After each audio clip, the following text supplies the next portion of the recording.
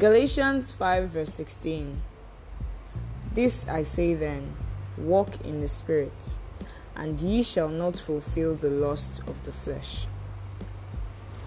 Hi everyone, today is Friday the 10th, and today's Rhapsody says, the flesh has been crucified.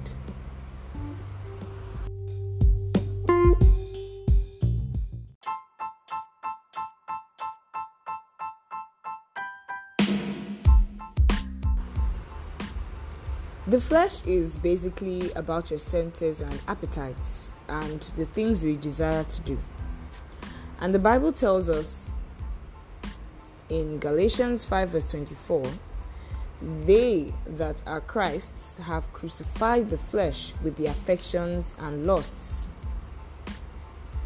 Notice that verse doesn't say they that are Christ's are trying to or praying to crucify the flesh with the affections and lusts. For the one crying to the Lord to help crucify the flesh, he's praying the wrong prayer, struggling for nothing. Don't find yourself in a struggle. If that's the case, stop right away and say, from this day, Jesus Christ is Lord over my mind, over my appetites, and over my desires. I have overcome the flesh and its passions and appetites. I am Christ-minded. Fill your thoughts with the words of Christ. That's what you need. If the word of God controls your mind, you'll be a master. The Lordship of Jesus is the end of all struggles. When Jesus Christ is the Lord of your body, you do what Paul explained in Romans 12 verse 1, which says, you present your body to him, because your body is his body. Wow. And then 1 Corinthians 6 verse 15 says, know ye not that your bodies are members of Christ? Shall I then take the members of Christ and make them members of an harlot? God forbid.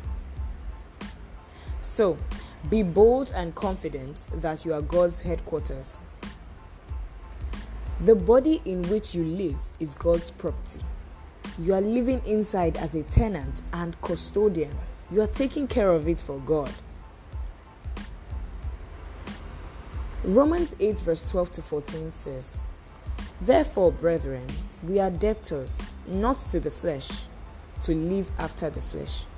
For if ye live after the flesh, ye shall die. If ye through the Spirit do mortify the deeds of the body, ye shall live.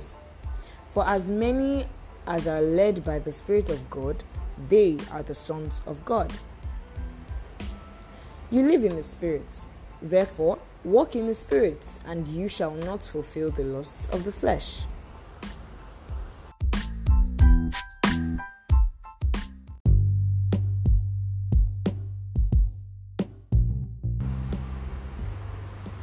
Let's say the prayer together.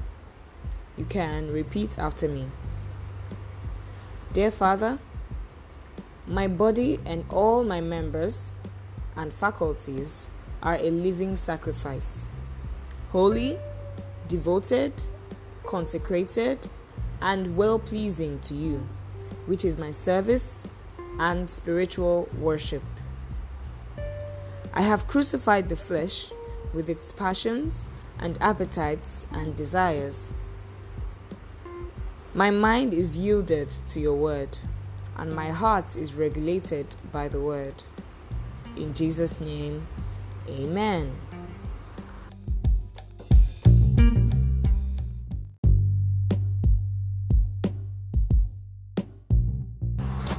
So, let's look at some scriptures in the same topic.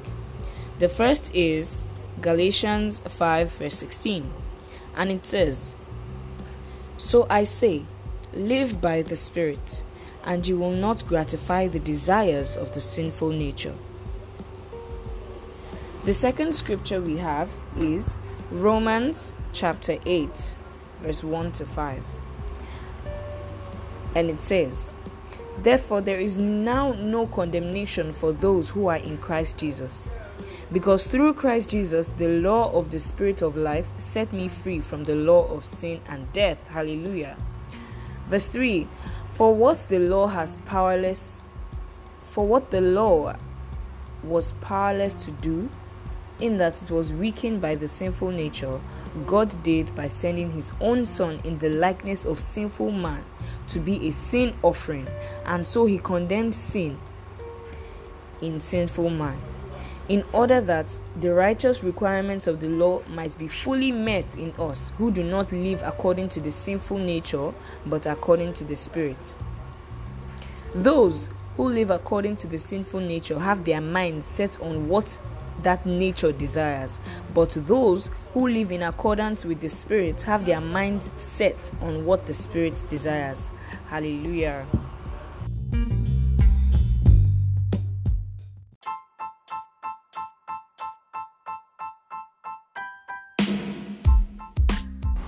So, always remember that you live in the Spirit, therefore you walk in the Spirit, and you should not allow yourself to fulfill the lusts of the flesh. Until tomorrow.